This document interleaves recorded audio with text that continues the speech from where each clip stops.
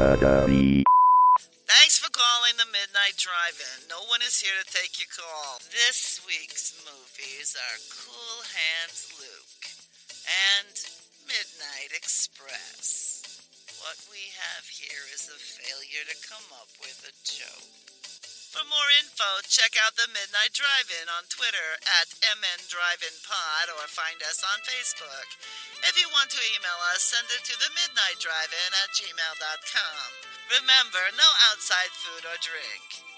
Anyone caught performing sexual acts at the drive-in will immediately be taken to the office. Unspeakable things will be done to you. Thanks for calling.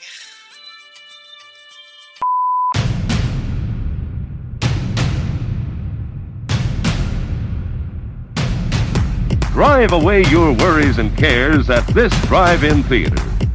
That's why, to familiarize you with the movie rating symbols which will be used by this theater, we present the following guide for parents and young people. X, no one under 17 admitted. Even whenever you're trying to do the like healthy alternatives for stuff, like wild rice instead of white rice or something like that, there's still too much of it in there. Yeah. It's pretty much no bread, no potatoes, no rice, no grains of any kind. Yeah. Fuck that. I'll probably get to bring some of that back, but I got a bunch of weight to lose first. Well, it's not easy. Yeah, I'm trying to lose 30 pounds by October. We'll see how that works. That's a reasonable goal. It's summer's a hard time, though. I've been doing it for 2 weeks, and I've lost 5 pounds. Yeah. So I'm doing pretty good. Yeah. I wish you the best of luck. Plus, I have that ridiculous fucking Harry Potter game to go play so that I'm walking around a little bit more. Oh, I don't even know about this. Is there a Harry Potter game that's like, is it kind of like that Pokemon one? Or? Yeah, no, it very much is Pokemon Go. Okay. It's just Pokemon Go with wizards and shit. Okay. They're pretty much the exact same game. Yeah, I've never played Pokemon Go. It's a shocking turn of events.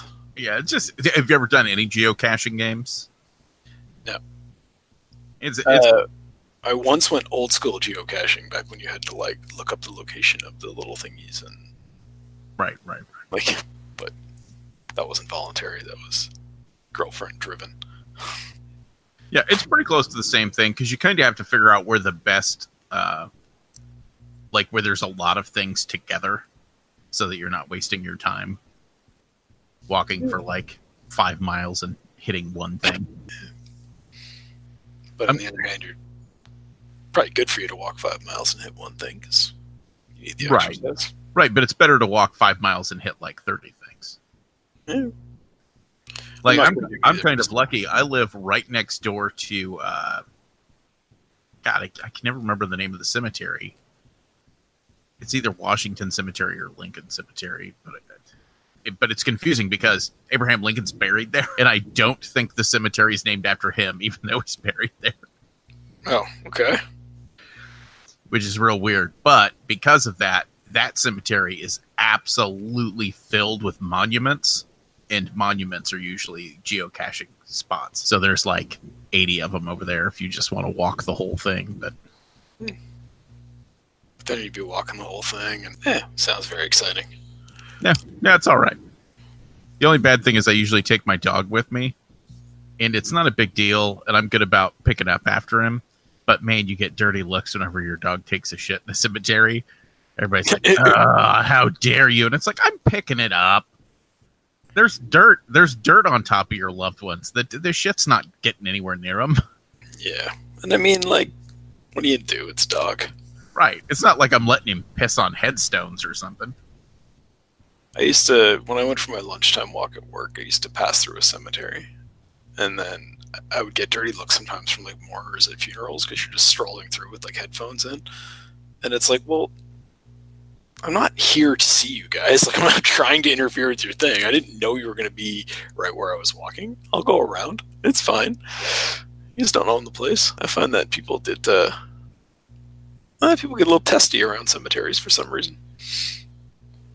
Yeah, they definitely do. Come on, lighten up, guys. Yeah, people get real weird about it. I don't know. I suppose it's one of those things. To me, it's just a corpse. I guess everybody else thinks that their magical undead corpse is going to raise at Judgment Day or something. I don't know. I understand the concept of having a place to visit your past loved ones because it makes people feel better. Right. But you got to recognize that it's in a public space where there's going to be other people. Yeah, it's essentially a super goth park whenever it comes down to it. There's no slides. If they put in slides and shit, there would be no difference between a cemetery and a public park. Yeah. I mean, there'd still be a little bit of a difference because there's fewer bodies at the park. But yeah. I also think I've decided what I want my headstone to be. It's a slide. Just a slide. And not like a fancy marble slide, like a big ass plastic slide. Like the Home Depot, just the yellow slide that you can attach to anything. Yeah. That makes sense. You have to have a ladder up one side and a slide down the other. Yeah. Here lies Noah, motherfuckers. The slide has, just for fun, the slide has to drop you off in an open grave. So you'd have to buy two plots, like one in front of the other. So what movies did we watch? I can't remember what the fuck. We were doing prison movies this week. Oh yeah. Kind of. We're doing long ass prison movies about guys who don't like being in prison. That's our theme for the week. Well, maybe we should start with Cool Hand Luke, because is that true? Is that the reason why he's trying to escape?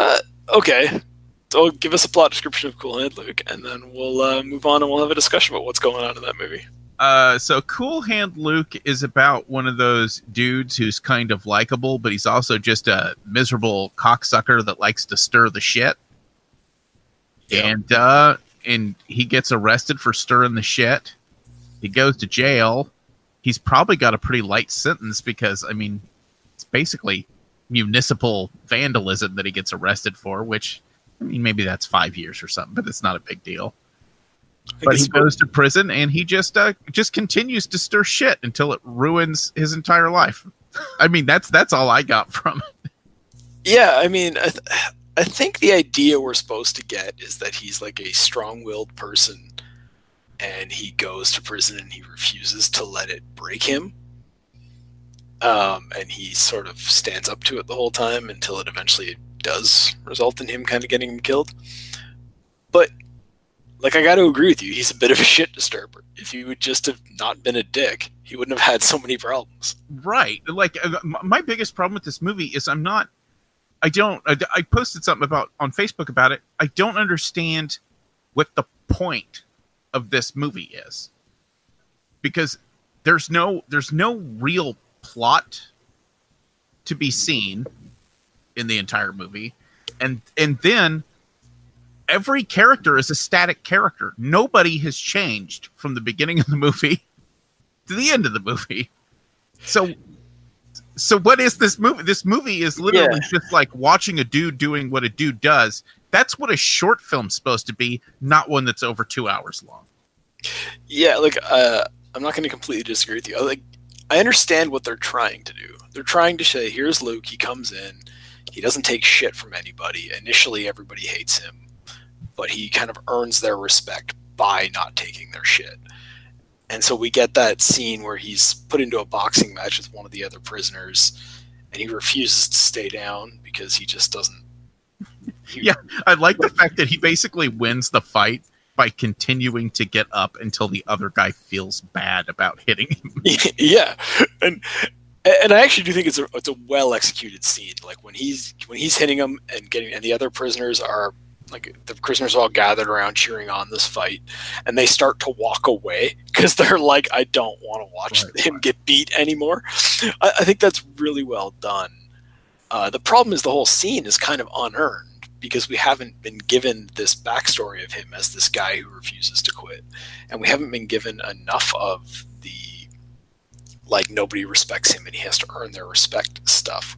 Right, like and that's another problem though, because I get that. I think what they were going for is that he just won't quit, right? But it doesn't come off like that. He's just a person who gives so little shit that his giving so little shit allows him to coast through situations where other people wouldn't be able to handle it. Well, and I think part of the problem is that we're supposed to believe he just won't quit in this fight. But he doesn't give a shit about anything else. So why does he give a shit about getting up during this fight? And that's where the character needs to be better developed in those early parts of the movie, so that we understand him. Yeah, because to me it comes off as across that he doesn't care that he's getting beaten. Like, he just doesn't care. You know what I mean? It's not that he's some tough badass that's going to keep swinging. It's just that he doesn't give a shit. He's just going to keep getting up until the other guy feels bad. He's just going to keep getting up because he doesn't care. Yeah, and that's where we need to either going into the scene or establish it later on. You can have it explained later in the film. Explain what is his motivation for getting up, and it's never really established. And like I say, I think the idea is we're supposed to be like getting behind this character and saying like, yeah, like nobody can keep him down. The other prisoners have come to respect him, and eventually the guards are gonna know not to push him because they can't beat him. But it doesn't really come across that way. So what we get is this like kind of a cool character, and we see him do a series of things, but I don't really understand what the point of that is. So there's another scene that comes, the next scene, and now that he's got the respect of this one kind of lead prisoner guy, the next scene is he sits down and plays poker with them. We watch him play one hand, and he basically slow plays a guy and completely bluffs him into taking all his money. And that's how he earns his nickname, Cool Hand Luke. And we're like, you gotta show more of the poker game or something, or have him lose a couple of times and learn how to beat these guys, or show that he is somehow figured out how to poke that guy's buttons and trick that guy into betting, or do something like just having him sitting there all aloof, betting haphazardly and tricking the other guy into thinking he must have good cards for one hand isn't enough. Right. And I will say, so of all the things I will shit on in this movie, which once again I think it's pointless, so that's a lot of things. It's a well shot movie, and all the acting is phenomenal because it's all actors. They're just not doing anything. But it's a really well made film. The complaint I have about that scene is, even with Paul Newman, who is charismatic as shit, you have to give him that. That stupid fucking line he says is so bad. Like, if you wrote that in a soap opera, you would be like, ugh, they could have done better than that. Like, what's the line? Like, sometimes having nothing is a pretty cool hand. Yeah, it feels like they were working backwards from the title of the movie. Right. Doesn't it? Like, it feels like they're like, because that's where he gets his nickname, and it feels like that's really that they were like, we have to find a way to have him say the term cool hand, and then somebody else can give him the nickname, but it's bad. It really is. Right. Did we mention, I don't think we mentioned the way he gets arrested. He gets drunk and he's cutting the heads off of parking meters with a pipe cutter. That's fucking funny. For no fucking reason. He's not stealing them. He's just sitting them neatly next to them. Hey, the bowl. Hey, just once again, his character just stirs the shit for no reason. Yeah, and that's where I kept expecting that we'd get some kind of backstory explaining why he behaved this way. Because we're told that he was in the military and that he was sort of a war hero and he did really well, but he never got promoted. And so, well, why not? Well, and it turns out probably because he was a shit disturber. And so, and it's like, okay, right, and that's there you go. But why does he just randomly stir the shit constantly? And why are we supposed to be rooting for a character who just stirs the shit constantly for no particular reason? Well, and there's this interesting through line in the movie of him kind of going between professed atheism to him constantly questioning God of, oh, what's your plan for me? I don't get what I'm supposed to do in this life. And you almost want the voice of God to go, just stop stirring the shit. Like, everyone likes you. You're fairly talented. You could probably go far in whatever you wanted to do, but you just keep stirring shit for virtually no reason. Yeah, like, there's multiple scenes where he breaks out of the prison, and you see that he's, like, found these clever ways to do it, which, okay, that's great. He's a clever guy, and he can beat the system, and he is charismatic enough to convince other prisoners to help him. and he gets in, but once he's on the run, he's literally just running for the sake of running. He knows he's going to get caught. So he just fucking, like, and he does things like hop back and forth over a fence so that the sniffing dogs will constantly be dragging their owners back over and stuff. And you're like, okay, but that's just you causing shit. Like, you're not doing anything to help you get away. Yeah, and his character seems to alternate between kind of being one of those guys who wants to be the center of attention and like be the badass that can do the thing. To the second he does that and everyone's like, yeah, we love you. He's like, no, quit fucking loving me. Like, yeah, fuck you all. I hate it. I hate it that you guys like me. Yeah, it is a little bit weird. And again, like, if we got some backstory as to why he's behaving this way, if we saw some growth in the character. But even when the guards finally, like, after his last attempt, the guards really come down hard on him and just, like, physically torture him. And he finally kind of breaks. And you kind of think, like, okay, they finally got him. And maybe we're having this, like, it's approaching the 70s. Movie came out like 67. Maybe this is an early example of that nihilistic 70s ending where he's just going to have gone from this happy-go-lucky guy and ruined his life, and now he's miserable. But then he makes a comeback, and he's back to being Cool Hand Luke again. And you're like, but so what was the point of this? Right. And I like the fact that it seems like, so the big turn in the movie is they force him to spend a night in the box for a completely unjustified reason. Yeah. Although, once again, he was stirring shit, and he just happened to piss off the guy who overreacts to, like, slightly being agitated. Yeah. And so after that, he's like, well, you know, fuck this. I'm going to escape from this prison. How dare they make me spend a night in the box? And it's like, yeah, but kind of, like, you stirred the shit, man. Like, yeah, like their job isn't that bad. Like, they give them water, and sure, it's a chain gang, which is terrible. It's slave labor, but at the same time, it's not like they're out there just randomly beating the prisoners or anything. No, we'll get to that in the next movie. But it's it's a strange thing that it's like he's supposed to be this, like, anti-hero, I guess. And in some sense he is, because he never does anything, like, quote unquote right in the whole movie. He doesn't do anything to help other people. He doesn't do anything for any noticeable reason other than just because he likes to cause trouble. Yeah, but he is still a likable guy. So yeah, it's just that he likes to stir shit. It's real weird. His character reminds me of back whenever you were in high school or college, and there was that guy you knew who would show up to the party, and you would immediately want to leave that party because you were like, it's that fucking asshole, and the cops are going to get called, and we can't get rid of him because, you know, half of my friends really, really like this guy, and they're all excited, and they're like, oh, it's the dude, come drink beer with us, and you leave, and then the next day everyone's telling the story of, oh, fuck, we almost got arrested, you know, he got drunk and hit Billy's car with a golf club and then drove a moped into a tree. And then you're like, yeah, that's why I left. That dude stirs the shit. Yeah. Yeah, it's a very interesting movie because it's weird. Like, going into it, I expected, like, the guards to be coming down on him and him to be pushing back, and for the guards to be the bad guys and him to be kind of like the rebel character that stands up to the evil guards. But the guards don't do that much wrong until he stirs the shit. Right. Until he brings this on himself, you know? Yeah, and really the only guard that seems to be kind of evil is the one that they just keep calling the man with no eyes. He's got the cop shades on all the time. In which, really, he's not that bad. He is the guy who, the second he thinks you're running, he's the guy that's going to shoot you in the back. Like, yeah, but you have to be running. But you have to be running first. Otherwise, he just stands at the end and he just mad dogs you. Yeah, like, it's because this movie in some ways is comparable to First Blood, right? First Blood starts with some guys are hassling him. Rambo stirs some shit. He ends up in jail, flips out, big fight ensues. It's him against the authorities, right? And that's kind of what this movie's about in a lot of ways.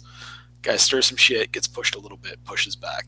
Except in First Blood, we get that backstory. We're told why he's behaving this way, and that creates a sympathetic character. It makes us think, like, maybe people should be more sympathetic to him and not be pushing him this way. But with Cool Hand Luke, I don't feel that way. You're going to jail. Like, he's literally going to jail for something, and when he's brought in, the warden is like, what were you trying to accomplish by doing that? Like, everybody's fully confused as to why you would even do the thing that landed you in jail, and now you're in jail for it. Keep your head down, do your time, and get out. But he won't do that. I really like the I suppose the one bit of change that does occur over the movie is actually a change in some of the nicer guards, in which you see them transform because Luke's almost making them worse people by forcing their hands on stuff. Like, the first time they put him in the box, those guards are apologizing to him, and they're like, we're so sorry. You're only going to be there for this long, and, it's out of our control. This is awful. I'm so sorry. And then he escapes the first time. They bring him back, and they're like, okay, well, we have to put you in leg irons because you ran, but you just behave, and in 6 months, everything will calm down and it'll be back to normal. We still like you. You're a good guy. He escapes the second time. They're like, seriously, dude, what the fuck? Like, come on. Cut that shit out. Like, and then he escapes and he sends pictures of himself back to the other prisoners. It's pictures of him with like these hot models, like in a fancy suit. And we find out later in the movie that he faked the picture. He's just fucking with them for no reason. He's like, you're free and gone, but it's more important for you to fuck with your former cellmates and send them this fake picture than it is for you to just keep your head down and stay out of this. Right. And then in the end, I mean, whenever so the second time he escapes, they do kind of torture him. Like, yeah, I mean, it's pretty bad. Like, and it really escalates. It goes from them like not doing anything to them being like, okay, no sleep, hard labor, occasional beatings, like it's bad. And I can see why. Like, certainly it would break. It's designed to break a person, and it seems to work successfully, although temporarily, on him. Like, they finally managed to just break him down to nothing, and now they've got control of him again. Which I did think the turn in his character was a little too abrupt and cartoonish. Like, they could have had him be a beaten down character. They didn't have to have him running around like calling the bosses sir and everything the whole time. Thought it was a little over the top. But right. Yeah, like you are the guy that escaped prison twice. You're in there for completely legitimate reason. You haven't really been mistreated, with the exception of one night in solitary that you probably didn't earn, but the guards were doing their best to make your stay as smooth as possible. You were a hero amongst the other prisoners for getting beat up. It's like, what's your problem? Eating 50 hard-boiled eggs. That's the thing, is like that hard-boiled egg scene. I got to tell you, I don't have a particular interest in watching an actor eat 50 eggs. That's not something I find compelling. So if you had taken that amount of time that they spent on him eating 50 eggs and used it to develop his character in other ways and to explain why he behaves the way he does, and to give him a little bit more of a character arc where at least he comes to understand his own behavior, even if he chooses to continue acting that way, that'd be fine, but at least we would know why he's doing it. If you had taken the time to do that instead of watching him eat eggs over and over again, I'd be a lot more interested in it. Right. I love the fact that once again, the only reason why he stuck eating all those eggs is because he stirred unnecessary amounts of shit. Like, the other guy even calls him on it, and he goes, dude, why didn't you say 35? Everyone would have been like, no, you can't at 35, and we would have got the same amount of money. And instead, you said 50, and he goes, man, it was a round number. It's like, you just stirred the shit, man. Why was he bringing up eating eggs at all? There was no fucking reason to discuss bringing it. He's like, this guy could do anything. Yeah, I can do anything. I could eat 50 eggs. Nobody fucking brought up eggs. Why would you say that? Why would any human being say that, ever? I do like how fast the other prisoners jump on it. They're like, aha, 50 eggs, you say. Let us bribe this cook to give us extra egg rations. Well, they're in fucking prison. They don't got a lot else to do. Right. So they're just like, fuck it. Let's see if we can make this guy eat 50 eggs or die. I do almost like the the egg thing just because it seems like they've got just a random dude on the other side of the fence that cooks eggs all the time, and if they want eggs, they can just go ask this guy for eggs.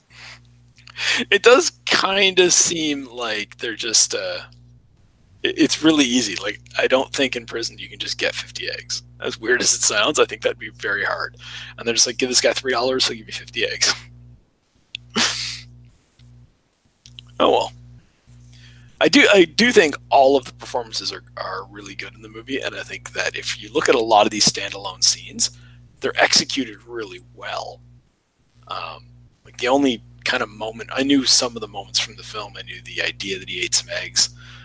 I obviously knew about the big scene that's quoted in a Guns N' Roses song, because who doesn't know that?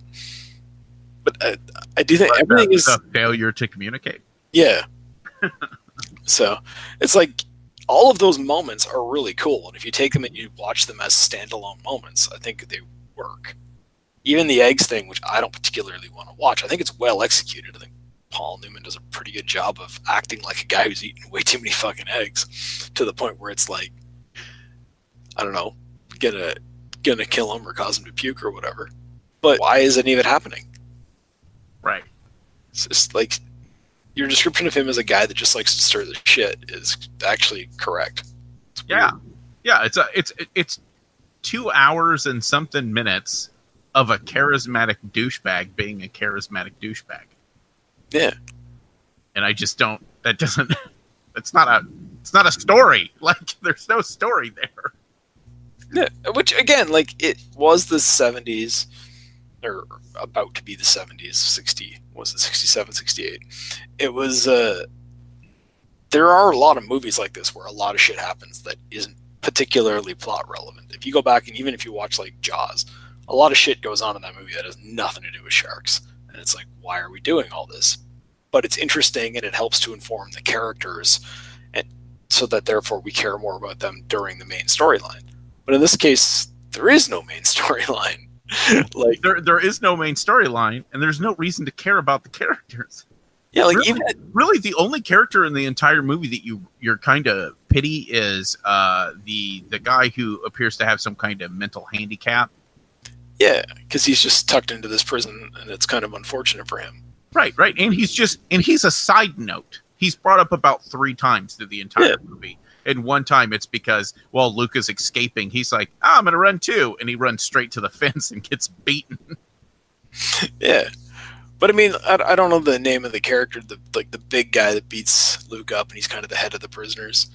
Like that guy, Mr. Bad Southern accent guy. Yeah, like that guy's not a likable character, and he's in another movie, because he's like the guy who's like mean to all the things. He would be the guy that Luke would have to take out in order to Luke to gain control of the prisoners and be the more friendly leader, right? But this guy is he's just an asshole, and then we're just supposed to get on board with his character because him and Luke become friends. But Luke just becomes his friend so that the guy will stop picking on him, basically. It's not like he's ever a decent person. Yeah, I don't know. Yeah, pretty much. And the movie ends with, like, all we get is, the prisoners are telling a story of, old Luke, he was still smiling with a hole in his neck. He's going to die. Yeah. It's like, okay, what? Are you inspired by the shit stirring the shit to the point where he died? Yeah, it's because compare that moment to the moment at the end of Shawshank Redemption, where they're all talking about Andy Dufresne, and they're all like telling his story, and they're all proud and excited that they got to know this guy. And it's like, yeah, but Andy escaped. Luke got himself killed because he kept stirring the shit until somebody finally shot him in the head, or neck, I guess. But it's like, what? Why are you happy about this? What part of this did you find inspiring? It's like, remember that time he got punched and he just kept getting up, and eventually the other guy felt bad for him and stopped punching him? Yeah. Then remember when he was such an asshole that he got locked in the fucking box for days on end? Yeah. Remember when he kept running away and he kept getting caught again, and every time his life got worse as a result of it? So we should all, the lesson you should learn from that is, don't try to run away. The guards aren't being that bad to us if we just don't stir the shit. Maybe we shouldn't stir the shit. But they take the opposite message from that, whereas they're all like, okay, maybe we should stir some shit. Yeah, I mean, even big best friend guy, who he kind of goes with Luke that third time that he escapes. He's like, shit, I only have 20 months left. Why the fuck did I do this? Yeah. Oh, you're escaping so infectious. But it's the message of the movie is almost, if you stir enough shit, you two could get shot in the neck. Good luck. Like, come on, you can do it. It's like, I don't think that's a positive message. I don't think you necessarily want to encourage people to get shot in the neck. Yeah, I don't know. It's like a weird, almost like an anarchist or maybe a libertarian-esque message of just, stir the shit until they kill you and you win. And it's like, you win what? Yeah, and maybe you're right. Maybe it is that whole thing of like, it's better to die being the person you want to be than to conform. But it's like, you just have to conform a little to not get shot in the neck. Like, it's not right. Like, you know what I mean? Like, they weren't. It wasn't established that he was being forced to completely change as a person in order to like fit in. All he had to do was like go do his road work every day, and that was it. Right. And all you have to do is just not intentionally piss everyone off. Yeah, because there is a difference between if they were trying to force him to do like things that he had some moral objection to and he stood his ground. That's a different story than a guy who's like causing shit for the sake of causing shit. Right. I don't know. It's weird. He's so different than the character from the other movie. You think? They are opposite people. Yeah, they both do stupid shit and get themselves thrown into a really nasty jail. I would say they both do stupid shit, but I feel like everything our character in the next movie does is justified. One way or another. We'll get into the discussion. Except for the thing that initially gets him arrested. That was just stupid. Dummy dumb. I will say both these movies, we already talked about the failure to communicate line. And then in the other movie, the "Oh, Billy" line. Yep. Both of those are things that I've heard cribbed a million times. And I did not know what movies they were from because I had never seen either of these. Oh, I knew they were both from these movies, but I'd never seen either one of these movies start to finish. I think I'd seen the failure to communicate clip somewhere. Probably like when YouTube came up and I just, for the first time, and I'm like, I better Google things I know. What do I know? Guns N' Roses lyrics. For the fact that this is a fairly famous movie, the movie that I have seen that quote in a bunch of times? Major Pain. Now you're gonna feel a little pressure. All right. I have a feeling Major Pain might not be considered a politically correct movie in today's day and age. Well, he does try to snap a child's finger. Yeah, and I think there's a lot of laughs at the expense of the hearing impaired guy for not being able to say "sir, yes, sir" in a proper tone. Oh, yeah, that's true. Yeah. But yeah, what are your final thoughts on Cool Hand Luke? I don't know, So like I said, it's great acting. It's shot well. Like, if you were a film student, it might be a great movie for you to watch to learn about the craft of filmmaking. But as far as storytelling, which I'm far more interested in, it does not deliver at all on that. And to be honest, the first half of this movie is just boring as dog shit. The second half, once he starts escaping, it's at least like vaguely interesting because you're like, oh, that's clever. It's pointless, but at least it's clever. You know what I mean? But the first half, you're just like, okay, guys in a ditch. Okay. Woman washing a car. They're all horny. I get it. They're prisoners. Guy eats some eggs. What the fuck is going on? The eggs thing is I still can't believe somebody thought it was a good idea to dedicate that much screen time to a guy eating eggs. Right. Yeah. I think this movie is it's from a different era, and it's from an era where frankly people had a lot more time. Like a lot more time and a lot less access to entertainment. So, people could sit and watch 2 hours of nothing happening just because they like Paul Newman. Whereas it doesn't feel like that's enough in today's day and age. Like, sitting here in my chair, having access to like thousands upon thousands of movies with a couple of pushes of the button, do I want to spend 2 hours just because the guy's charismatic and likable? That doesn't seem like enough anymore for a movie, and it seems to be kind of all this movie has to deliver. I don't know. It seems like they just maybe I just don't understand the 60s. Maybe the idea of an anti-hero from back then just isn't translating to 2019 very well. But I don't know. Like I said, I do not get this at all. It does not emotionally or cerebrally connect with me in any way. Yeah, I mean, again, like, technically all the acting was good, which is, and frankly, like, the acting was, I don't have a lot of respect for some of the 60s acting, because that sort of transition period from the 50s stage style acting to the more realistic acting that we get in the 70s and 80s, I think the transition period was rough in a lot of cases. But this acting is stand up, not for the era. Like, I would appreciate this level of acting in a new movie with a big budget and known actors. Almost every scene in and of itself would make me want to watch the rest of the movie. If I watched any one of these scenes, I'd be like, oh shit, I want to know why he's doing that. I'm going to watch this whole movie. The problem is, after you watch the whole movie, I still don't know why he did most of the shit he did. Yeah, I feel like if I wanted to watch a 2 hour long movie with a weird loose plot that's nihilistic and about a guy running and getting caught over and over again, I would just watch Logan Run again. Because Logan's Run is awesome. And there's a robot at the end. I've never seen that. What? You've never seen Logan's Run? No. Oh, man. I have to put that on the list. All right, we'll find a way to incorporate it. That's a good one. That's some good 1970s sci-fi nihilism. Yeah. I do like things with dark, unhappy endings, I'll tell you that.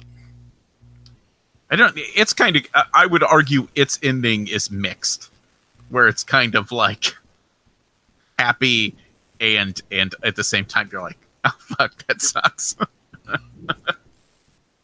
Sounds like it's supposed to be a nihilistic ending, but you just like robots. No, it's there's a little bit more to it. Well, right. I won't spoil it for you. We'll watch it one day. It's got a pretty good double twist there at the end. All right, find a way to put that on the list.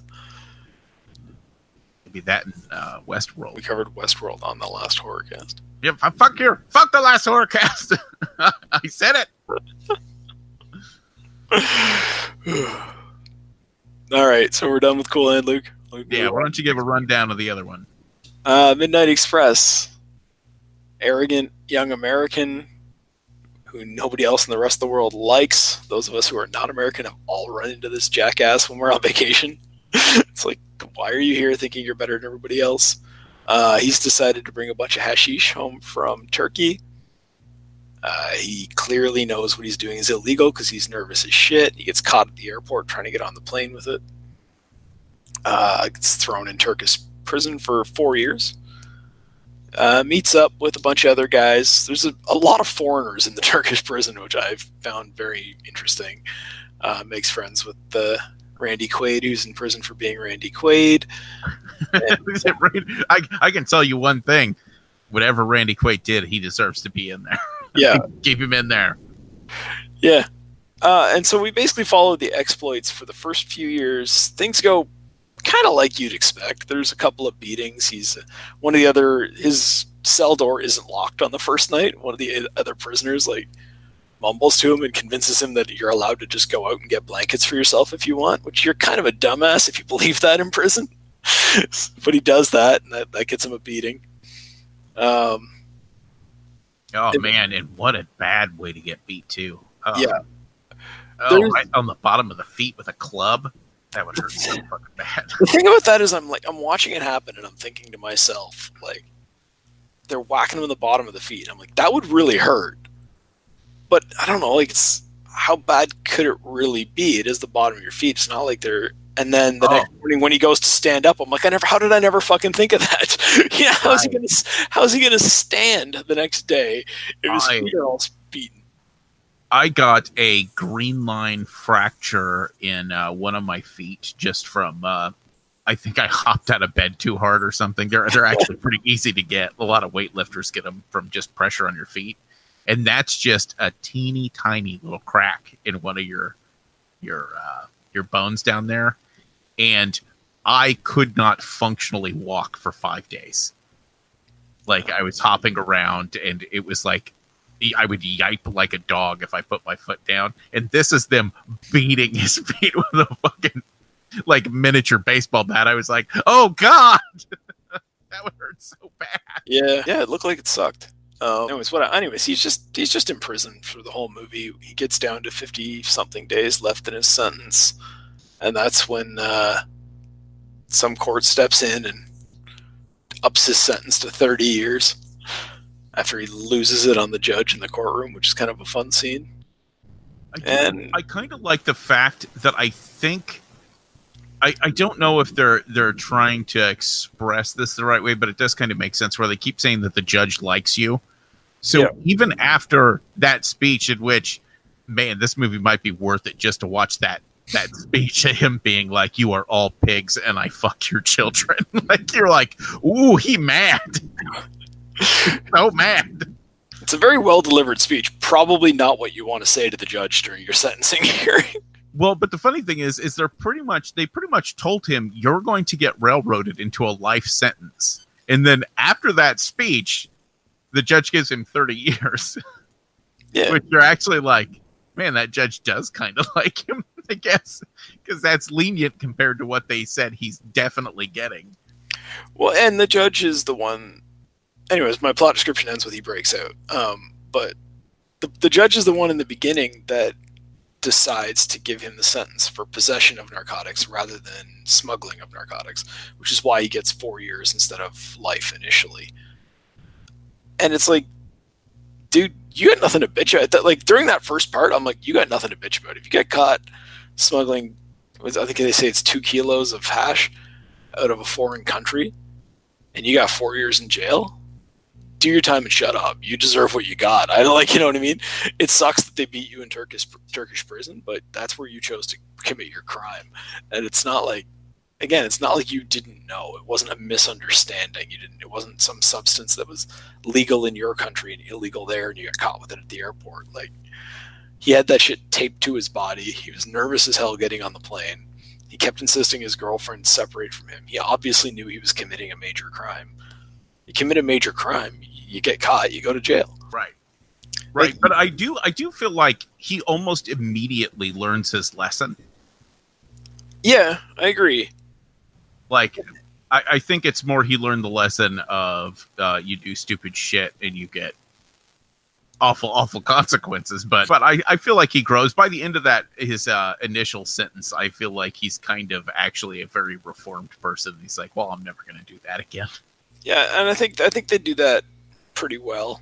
And I think they do a good job of establishing that just the idea of being in a foreign prison, I think they do a good job of establishing you got to learn all sorts of fucking rules that are not going to make sense to you. There's a scene where like Randy Quaid's character gets stabbed in the ass because he's a shit disturber.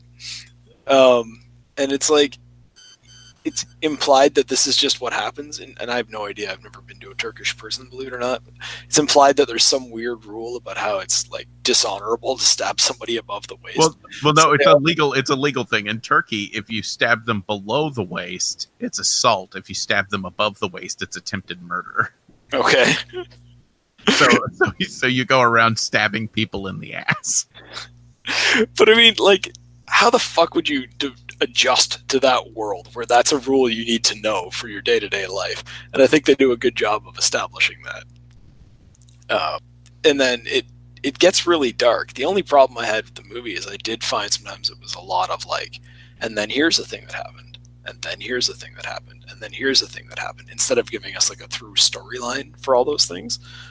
But everything that happens, you're just like, oh yeah, how would you fucking deal with that? I don't know. How do you deal with it when somebody says, like, you need a good lawyer? There's only one guy here who can recommend a good lawyer, and it's John Hurt high on heroin when you get there. And you're like, how do I talk to this fucking guy about legal advice? Right. We didn't mention that. So John Hurt's in this movie, so that automatically, like, propels this movie up to another echelon of film. You know what's funny is last week when I recorded with Anthony, we did the Jim Jarmusch films. I don't know if you listened to it or not, but I talk about John Hurt because he was in one of those movies, and I'm like, I really like Old Man John Hurt. And then I'm watching this movie like a few days later going, oh, Old Man John Hurt and Young Man John Hurt are very, very similar. He's like, he looks the same. They're the same. They're the same John Hurt. Wearing the same glasses. I'm like, oh, look at that. He didn't change at all. Good for him. He's the cool hand Luke of this podcast story. He's like, I'm not changing. No, I'm good with who I am. Yeah, I do like, so the interesting thing of this versus Cool Hand Luke is obviously in this, pretty much none of the characters are very static other than slightly overweight guard who likes to hit people with the stick. Yeah. He's pretty static, but everybody else kind of changes over time. Like even the guy's family and stuff outside of the prison, because they go from initially, saying, hey, keep your head low. It's going to be fine. You're going to do your time. You're going to be out, to like his girlfriend being like, no, break out of this prison and run like hell. Yeah. Fuck all these people.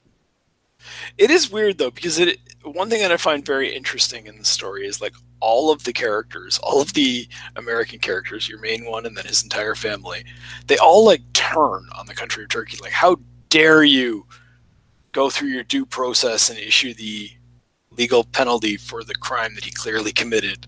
I find it very strange. It's very this like weird, like he was smuggling drugs. He even admitted his plan was to sell them. Well, I think the whole point is when you really break it down, this movie's kind of about how corrupt the Turkish judicial system actually is. But is it corrupt? Well, the initial sentence, perfectly fair. Okay, right? No, but there's difference between being harsh and being corrupt, right? Because the initial sentence is fair, but we're told in the movie that the reason he got this light sentence is because the judge liked him. And the prosecutor is pissed, and he's like, just because the judge likes the guy doesn't mean he should get a light sentence. And he appeals to a higher court, and the higher court says, yeah, you're right. This guy was clearly not in possession of drugs. He was clearly smuggling drugs, so he deserves the sentence for smuggling drugs. Now, you could argue forever about whether it's fair to put somebody in jail for life for smuggling hash. I don't agree with doing that, but it is the rules.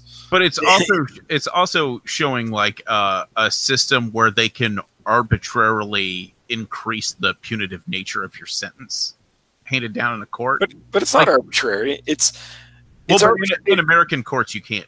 That's what I'm saying. Like from an American perspective specifically, you cannot just change what the person was convicted of. They could force you to go through a second trial, but in this case they just said, no, we're changing what you were convicted of and just arbitrarily changing your sentence.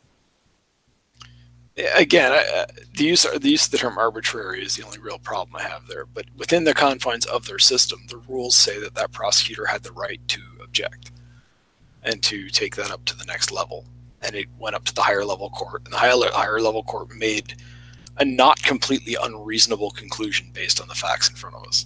Yeah, you could argue maybe he's entitled to a second trial, but a second trial isn't going to be in front of a judge that likes him and is lenient on him, right?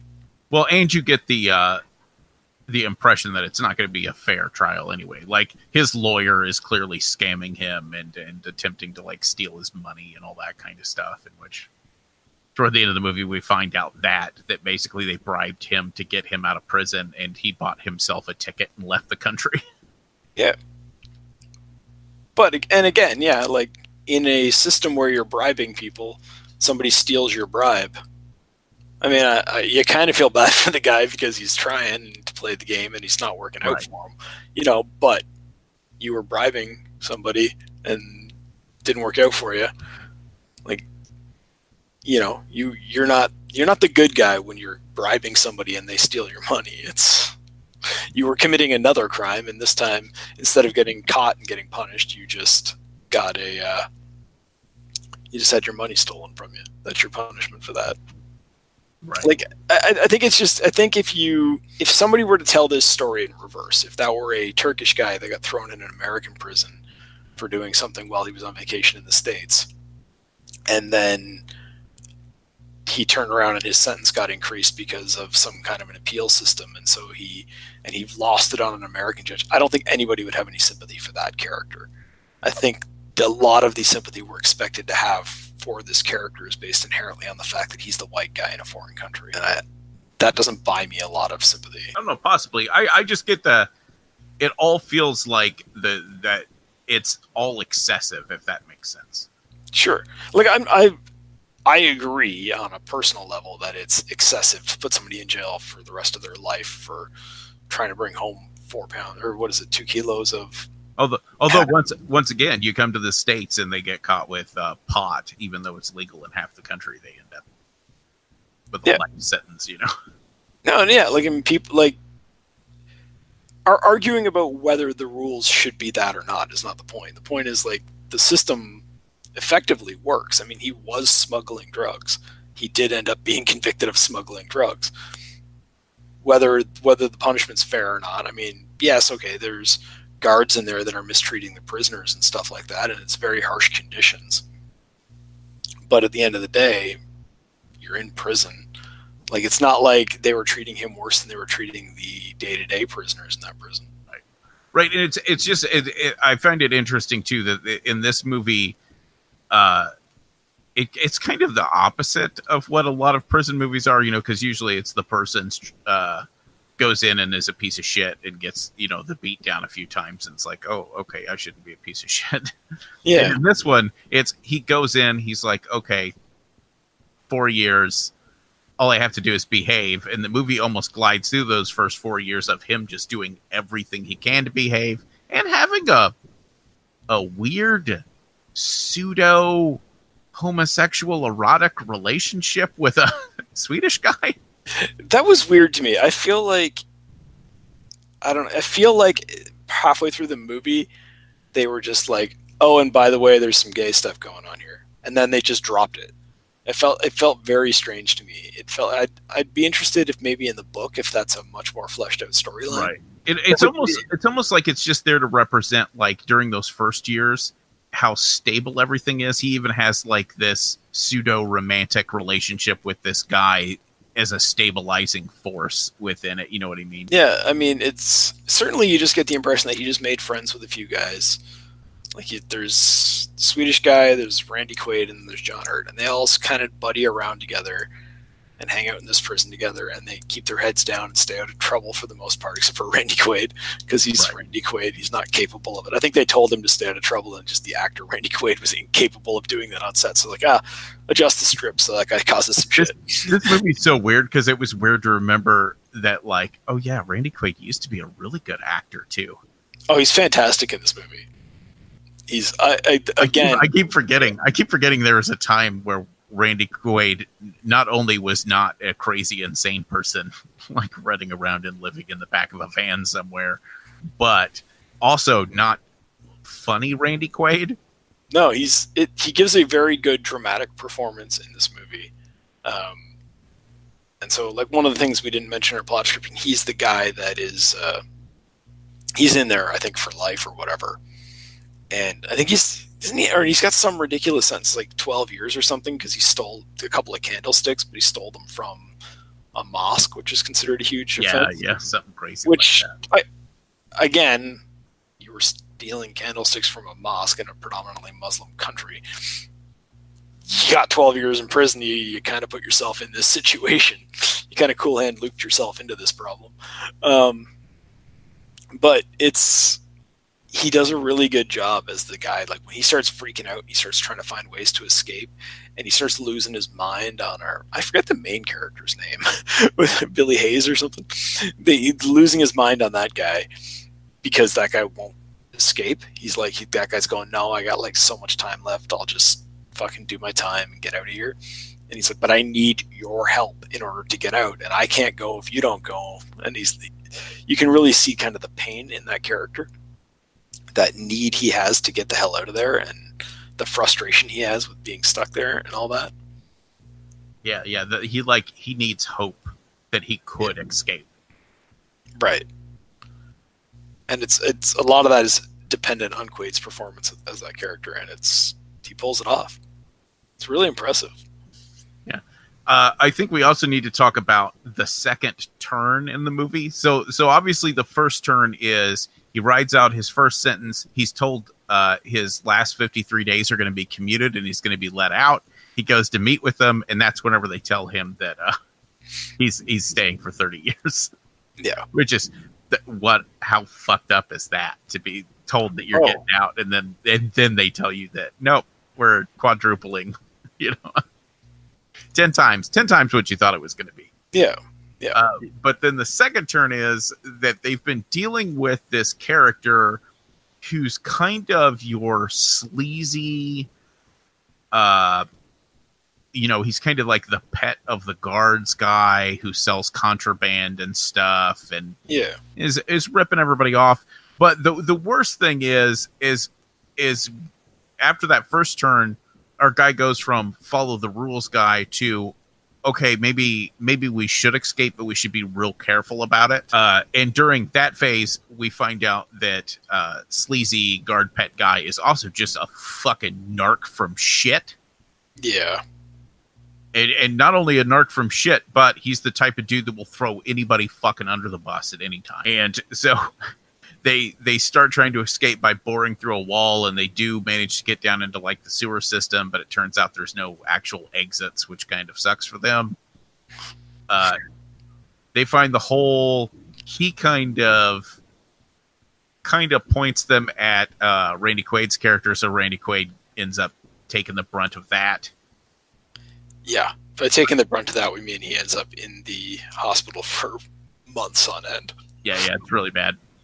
And then later, they kind of get him back by stealing his money and then destroying it, which I find there's something so satisfying about that they didn't take it and keep it. They just took it and just destroyed it. And they were like, fuck you. And once again, Randy Quaid's character, he just fingers him for no reason. He doesn't know it was him. And if I remember right, he had nothing to do with it. It was John Hurt and the main character that did it. Yeah. Then they're doing a random search. They find hash on him because he's a fucking hash dealer. And he points the finger at John Hurt's character. So now John Hurt's character is going to the even worse place. And after that, we have the second turn, in which our main character fucking loses it on that guy and destroys him. Yep. It's funny because it starts out like a fight scene, and you're like, okay, so they're gonna have a big fight, and then he just fucking goes off on him, and you're just like, oh, wait, you've been pushed to your limit here, and we've seen him explode at that judge earlier in the movie, so we know that he has a limit that he can be pushed to, but you don't anticipate what he's gonna do to this guy. Yeah, you're like, oh, it's a brawl. Oh, he's clawing his eyes out. Oh, he's beating his face on a set of stairs. Oh, he bit another dude's tongue out of that guy's mouth. Yeah, as you do. It's really telling that they throw him in like a mental ward. They don't even put him back on trial for like the murder or attempted murder or anything. They're just like, no, you're clearly fucking nuts. Just go in the mental ward where you belong. If you go crazy enough on a guy in Turkish prison that they don't bother to charge you with any more crimes, that's an interesting kind of turn of events. Right. In which that part's interesting too, because so that leads us into the third turn where he's like broken, where they actually finally completely destroy him, and he's basically becoming a babbling insane person.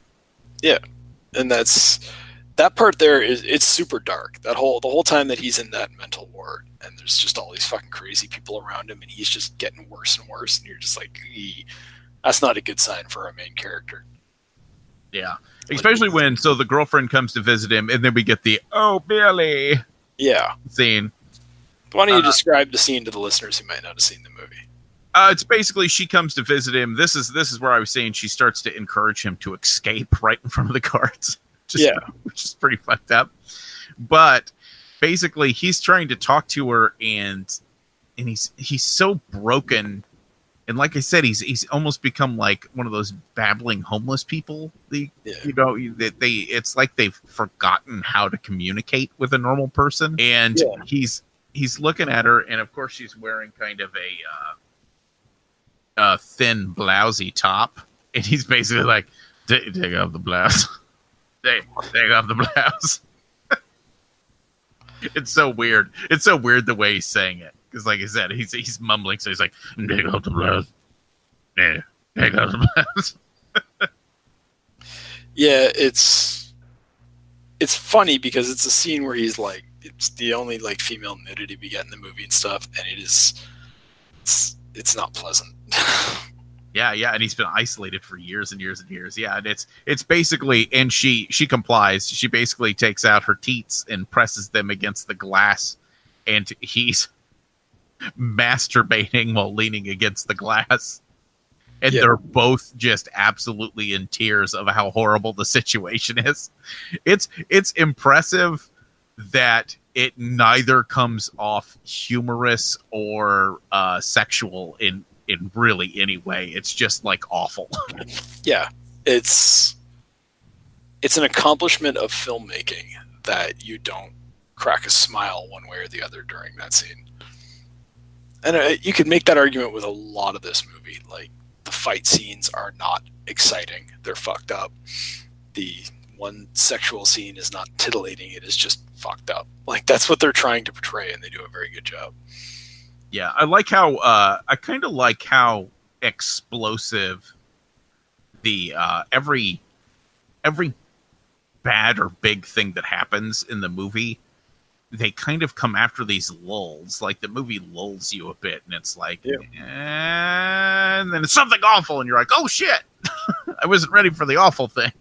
Yeah, and I get the impression that what they're trying to do is give you a sense of what it's like to be stuck in one of these prisons, where it is like boring. Oh shit, something awful is happening. Boring. Like, you know what I mean? That's what life in prison is. You know, your basic routine, not allowed to go outside, not allowed to do anything. So there's not very lot of excitement. And then all of a sudden, just something could go terribly wrong at any given time. And I like the fact that in the end, his inevitable escape from the prison does come after the fourth turn, where all this, he is with the girlfriend and he decides, no, she's right. I got to kind of like fight my way back to sanity and get out of here. And his actual escape attempt fails miserably because he just tries to bribe a guard. And instead the guard takes him to the even worse place. This Turkish prison has a lot of levels of worse places. Yeah, apparently there's always a worse place. And then basically it's that evil fat guard guy who we were talking about, and he's clearly getting ready to rape him. Like, that's obviously what's getting ready to happen. That's the implication, yes. And he's so frustrated and mad at this time that he does decide to fight back, and he kind of like Bill Goldberg spears him a little bit. And the guard gets very, very bad thinged. Where he just knocks him into a wall and a coat hanger goes through his head for no reason.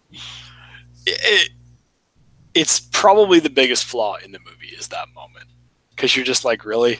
Like, that is such a movie moment. And I looked it up, and it's completely different from the book. So it's like, yeah, that's just a weird, like, somebody in the process was like, we need this to be more like a movie. Okay, we'll have him accidentally kill a guard and then steal his uniform. That'll work. Right. Yeah, and then he gets the uniform, and then it's one of those things where, so in this movie where they've made these escape attempts and they're doing all these attempts to just like live their lives and get out of this prison one way or another, and in the end it's just kind of like a fluke, and he just kind of walks out the front door. Yeah. And we're just told in, like, whatever you call the writing that they put up at the epilogue writing that they put up, it's just like, oh yeah, and then he crossed into Greece, and then he flew home. Right. Oh, all right. It was rather abrupt. I feel like this movie does a lot of things right. So it's exploitative, right? But it's exploitative in a way that it's artistically exploitative. That's fair. Like, I don't feel like any moment in this movie is excessive versus what they were trying to accomplish with it. No, neither do I. And I think the movie is we're seeing everything from the perspective of this character, and we're kind of going on this journey with him. So as he starts to go insane, everything gets a lot worse around us and it gets a lot darker around us. And then as you know, when he loses his mind and snaps and does something crazy, we're there for that moment. We're there for him screaming at a judge or beating a guy half to death or accidentally killing a guard. So it all feels like it's earned. Right. Yeah, I don't know. Overall, I thought it was like, it did a really good job of like, it was a very dark movie. Again, I think it's weird because you're supposed to think the main character is like this hero, and I'm not convinced he is. He's a guy who escaped from prison that he was sent to for committing a crime, and he received the lighter end of the sentence for the crime he committed. I'm not sure if we should be cheering for those guys to get out of jail, but it did make for a very interesting journey and movie to follow. I don't know. I do like that. Like I said, they did a very good job of. So the first sentence he gets is what most people in the audience would consider a fair sentence, and he just attempts to serve that out without all the shenanigans. Yeah. And it's not until we feel like an injustice has been done against him before he makes the turn of, okay, well, now I'm going to escape. Yeah. And I think there's a real question there of whether you feel that an injustice was done against him.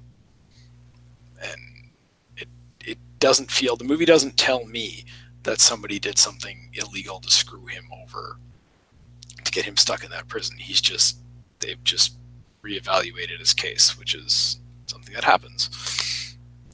Most of us are glad that option's there. If you're ever convicted of something and you want to be able to appeal, you want that option there. Well, it has to be on both sides, right? No, it doesn't have to be on both sides. Doesn't? No. Again, I don't know. I can't help but feel like the sympathy is supposed to be with this character because he's the American character, and Americans are inherently good, and people from Turkey are inherently bad for being non-Americans. And if you reversed the story and told the same story from the opposite perspective, I think it would be very difficult to convince an audience that the Turkish guy who was sentenced to an American prison and escaped was a hero for doing it. If that epilogue was, well, then he crossed the border into Mexico and flew home from Cancun to Istanbul 2 weeks later, I don't think you would be cheering for him to get out of jail. It depends on the crime he committed. Smuggling drugs. Is it pot? Because it's the U.S.? I think I would be cheering for him and be like, yeah, fuck those people. Yeah, I mean, again, like, putting your personal, whether you think it's okay to do this, everybody involved knew this was a crime and chose to commit the crime. And you get that those are the kinds of things, those are the kinds of people who go to jail, or people who commit crimes knowingly. So I'm not sure how sympathetic I am towards him. I do think that watching him go on the journey is interesting, and it's dark, and the message is a little more clear in this movie and a little bit more in line with what you expect the message to be, which the message in this movie is if you commit crimes, you will be subject to horrible punishments. That's a little more clear than the last movie, where they were like, if you're enough of a dick, they'll shoot you, and then you win by getting shot. We didn't understand that message. I think this one's a lot more clear. Right. But yeah, at the end of the day, I didn't have a lot of sympathy for that guy. I wasn't super happy for him when he got out of jail. I recognize that he's the protagonist of the story, but that doesn't always make you a good guy. Right. But I feel like the whole thing is like, it's one of those things where in the end, you kind of feel like justice came around for most people. Yeah. Some of it was too much, but except for John Hurt's character, and Lord knows what happened to Randy Quaid, because Randy Quaid kind of disappears after that. The second time he gets hauled off to the crazy house. Yeah, and that first time, like, we know what happened to him. We saw that beating, and it was terrible, right? And so obviously, like, most of us would see guards in a prison beating a prisoner and assume that that's wrong. So you do have some sympathy for all these guys because of that. Yeah, I suppose so. It was an extremely well-made movie. The acting is amazing throughout. Like I say, there were the flaws of the movie for me there was a few moments that felt forced. The homosexuality element really felt like it was just edited in and didn't come generically as part of the storyline. I think maybe just because they didn't want it to be the focus of the storyline. But it was really weird. It was like But like I said, I think I get what they were going for with it. Well, I just don't know if it was actually necessary. Yeah, I just feel like maybe you either do it or you don't do it, right? So if they wanted these two to have a homosexual relationship while they're in prison, that's fine. That's an element of the story you can tell. But the way they did it was sort of like they kind of chicken shitted out around it, where they're like, we don't want these guys to be a gay couple throughout the movie, so we'll just have these like moments like around the film. Yeah, I was gonna say it's almost like film noir-esque stuff. Yeah, which is odd in a film that's fairly graphic, but it's like he's washing his back. That means they're gay. Yeah. They're doing yoga together. That means they're gay. And it wasn't just that too. It was the fact that those scenes, like the yoga scene and the backwashing scene, like all kind of happened like right back to back at one point in the film, and it didn't seem to come up before or after. Like, yeah, in fact, I think it might be an editing problem or something, because that character, the Swedish guy's introduced right whenever he goes into the prison at the beginning, and then we don't see him again until the weird relationship montage. Okay. Yeah, so maybe if those scenes were, like, even if there was those same scenes, but they were spread out throughout the film, so you got the impression that this was an ongoing relationship. Because the way it played in the movie for me, it was almost as if these guys were, like, friends for 4 years while they were, and then he's like, then they banged a few times, and then they went back to being buddies. And it's like, that's a weird thing to have happen in the middle of your prison movie. You would think that you're gonna, like, if you're gonna have this, you need to do it differently. And that might just be the times, right? Like, having a homosexual storyline in your movie in 1978 might have been a very difficult thing to do in a movie where you're trying to appeal to mainstream audiences. So maybe that's the issue. Possibly. I don't know. Like I said, it's all well done. I mean, so I don't have a lot of complaints about it. No. I mean, we're getting pretty nitpicky when we complain about this one little element of it that wasn't overall, didn't really affect the movie very much. I think they did a very good job of judging when the thing should be shown on camera and when the thing should be implied. Yeah. Especially with, like, even with the violence and stuff. They, like, always take you up to a point, and then they're like, okay, well, you know what's going to happen, so we're not going to show you. We're going to cut away. Like, yeah. And sometimes the way they handled it, too, like, there's the one scene where there's a bunch of little kids that get their feet beaten with the sticks, which is not particularly relevant plot-wise. It's just a thing that happens. But instead of showing their feet get hit, they showed the kids' faces.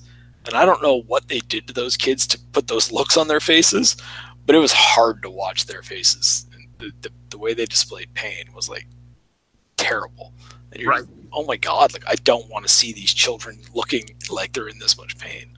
And I can't remember exactly what the explanation is, but it's really interesting, because that's whenever he's talking about gay sex stuff, that it's extremely taboo there, but apparently everyone does it. Yeah. So one child gets either caught or accused of it, and as punishment, they round up 5 of them and beat them all for no reason. Well, yeah, the impression I got was that it was sort of like this one kid had been raped, and then they just randomly selected 5 kids and were like, we assume you guys are to blame. But there was no indication that they actually went and found the kids that were directly responsible. It was more just, we're just going to punish a group, which is it's a weird way to handle a very specific crime like that. You wouldn't anticipate that to result in a group punishment. Yeah. So, yeah. So this one, it's a recommend. It's long. Sure. It's long, but it's never uninteresting. And I think if you really get on board with that main character and you start to feel bad for him early in the movie, I think it'd probably be a much more interesting journey. I still found it to be quite interesting, even though I didn't really like that guy. So, yeah. Yeah, I feel like the points it loses for being excessively long, it makes up in John Hurt. Yeah. Like, you could edit like John Hurt maybe gets 15 minutes of screen time. You could make the movie that much shorter, but you wouldn't have John Hurt. And who would want that? Who would ever make that decision, you know? Like, I don't know what you would really take out of this movie if you didn't. Because nothing would work, right? Like, if you edited down that first 4 years where everything kind of goes smoothly, if you were to try to edit that down and make it shorter, then it would lose the impact when the twist comes and he finds out he has to stay, right? And the same thing with everything else that goes on. If the movie flows so well that you wouldn't want to fuck with it. Yeah. I was going to say, I think the only thing maybe you could edit out would be the relationship with the guy. But once again, I feel like it serves a purpose as that representation of that stabilizing force he has in the beginning. Yeah. I think you either take that out or you make it better. If, like, right. Me lecturing these filmmakers who made this fantastic film about that's like world renowned, and I'm like, yeah, but this is how you guys should have done it better. I think it should have either been handled with more respect and given more time to progress, or it should have just been not happened at all, because the way it happens is weird. Yeah, check it out. Yeah, it's I don't think it's available free anywhere, but you can rent it most places. It is on Amazon Prime in Canada, I think. It is not here. I might be wrong. I watched it somewhere. I don't recall now. It's been a whole day since I watched it. Now I don't remember how I watched it. I ended up renting it on the Vudu. Yeah, we don't get that here, so it's a vicious cycle. It's a good thing. It's owned by Walmart. You guys don't want it. Yeah. It's a symptom of societal poison. Thanks for calling the Midnight Drive-In. No one is here to take your call. For more info, check out the Midnight Drive-In on Twitter at MNDriveInPod or find us on Facebook. If you want to email us, send it to themidnightdrivein@gmail.com. Remember, no outside food and drink. Anyone caught performing sexual acts at the drive-in will immediately be taken to the office.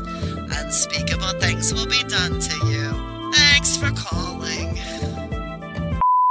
All right, so we do have a little bit of feedback here. Eric, we'll get to yours on the next episode.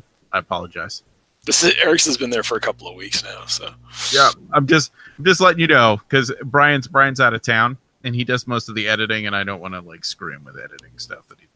By most of the editing, we mean all of the editing. So. Yeah. So the other one is an email from Nathan Austin. After listening to the episode discussing Only Lovers Left Alive, I was wondering if any of you had seen the 2012 film Byzantium.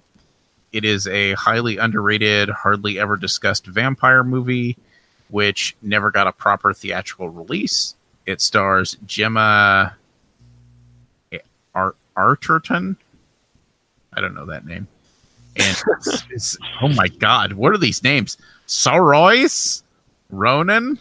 Yeah, because it's I think it's a foreign film. Saoirse. Yeah, it's one of the bad guys from Lord of the Rings. Okay. Is vampires hiding out in a coastal town? It was beautifully shot with interesting plot lines and mature, serious tone. If an upcoming show is vampire themed, perhaps it can be considered to be covered. Thanks for always entertaining show, guys. Nate from Minnesota. Yeah, so no, I haven't seen that movie. It was on my watch list at one point, and I forgot about it until right now. And as soon as I heard the title, I'm like, oh yeah, I always wanted to see that. So hopefully I'll check it out soon. My problem is I tend to skip vampire movies because I feel like people that make vampire movies always think they're being clever. Like, I'm going to make a vampire movie, but it's going to be this. And I'm like, shut the fuck up. I don't. Yeah, but sometimes they are clever. So you got to factor that in. That's what I'm saying. Sometimes they are clever, but the majority of them only think they're clever. And that's obnoxious. You don't need to be clever in genre filmmaking. Just make the fucking movie. I see what you're saying. Is like, there's so many out there that you kind of miss the good ones because you're trying not to watch the bad ones. But there are good ones every now and again. It sounds like we're getting a recommendation for one. I'm going to try to check it out. I don't know when. So when I say try to check it out, I mean, who knows? I may bring it up again in like an October show. Like, oh yeah, remember that email we got 6 months ago? I was going to say, what I would really like is a new vampire movie that is actually frightening in any fucking. That'd be interesting. It's because hard to do. Right, I have not seen one in a long time that you're actually like, okay, well that was spooky. You know? Yeah, I don't know. I mean, sadly, I think the best vampire movie made in the last 10 years is What We Do in the Shadows. And that is a comedy mockumentary. I did Only Lovers Left Alive is the one we covered last week. And it is good, but it has some similarities to What We Do in the Shadows in that it's kind of this weird like day in the life of these vampires. Just kind of like checking in with these vampires who are trying to live a normal everyday life. It's ironic how similar the 8 concepts are, even though they're very different films. That's the one with Tilda Swinton in it, right? Yeah. I have not seen it. It's good, but if you're complaining about Cool Hand Luke not having anything happen in it, you could argue it suffers from the similar problems. I was getting ready to say, and I was just complaining about art house films, and Tilda Swinton is a double-edged sword. Well, because while she is a fantastic actress, she is also a foreboding warning of some art house crap. Yeah, and it's Tilda Swinton working with Jim Jarmusch, so it's it walks the line of pretentious art house crap. I ended up really liking it, but I could see how if they pushed me just a little bit further, I wouldn't have. So, but I mean, not you, but the listeners know my thoughts on that very well because I discussed it for like a half an hour last week. So I won't get into details, but it's a really well made film. I've not listened to it yet because I have not seen either of those movies. So it's like, okay. I listened to the intro though. I was going to see if I recognize. I unlike most people have not been in the horror podcasting community since the ye old days of yore. Okay. So I do not know all the peoples. Everyone else knows all the peoples. It's funny how there's a little community of us that have been like around podcasting since, for the 10 or 15 years ago. And it's like, oh, so everybody kind of knows everybody's name. And I see everybody pop up on Facebook and I know about their lives, even though I've never met these people. And, it's funny. Brian always does that. We'll be hanging out and he'll be like, oh yeah, you know, what's his, John Turkleton from the Bloodcast or something like that. And I'd be like, who the fuck is, I don't know these fucking people. That podcast stopped being made 15 years ago. Yeah, well, it's one thing about podcast fans. They can be pretty loyal. Right. And I think that's all the feedback. So, Doug, did you watch anything? Yeah, well, I've got some stuff because it's been a while since we had this kind of conversation. Let me double check here. Well, the first thing I'll just mention briefly because I'm sure we'll end up discussing it in more detail one day, but I watched Plan 9 from Outer Space for the first time in a long time. Nice. And I gotta say, like, watching that movie, it has its reputation as worst movie ever made. It does not even belong in the discussion of worst movie ever made. It is not good. I'm not going to argue that. But it's as good as a lot of other B movies from the era. And there's a couple of really decent shots, and the plot line's kind of there. So I don't understand why it has the reputation. And I haven't seen it in like decades. So I don't understand the hate for it or the love for it, where the love is based on people's hate for it. Or however you want to it. It's bad, but trying to compare it to like a Troll 2 or Manos Hands of Fate, yeah, or fucking Hercules in New York or whatever. You know what I mean? Like there's so many. Those are bad movies. It's a weird, disjointed movie, but it's nowhere near the level of crap that stuff hits. Hobgoblins is a bad movie. Yeah. So anyways, I don't know. I mean, we don't need to have a detailed discussion on Plan 9 from Outer Space until the day that we decide to do a commentary track for it or something.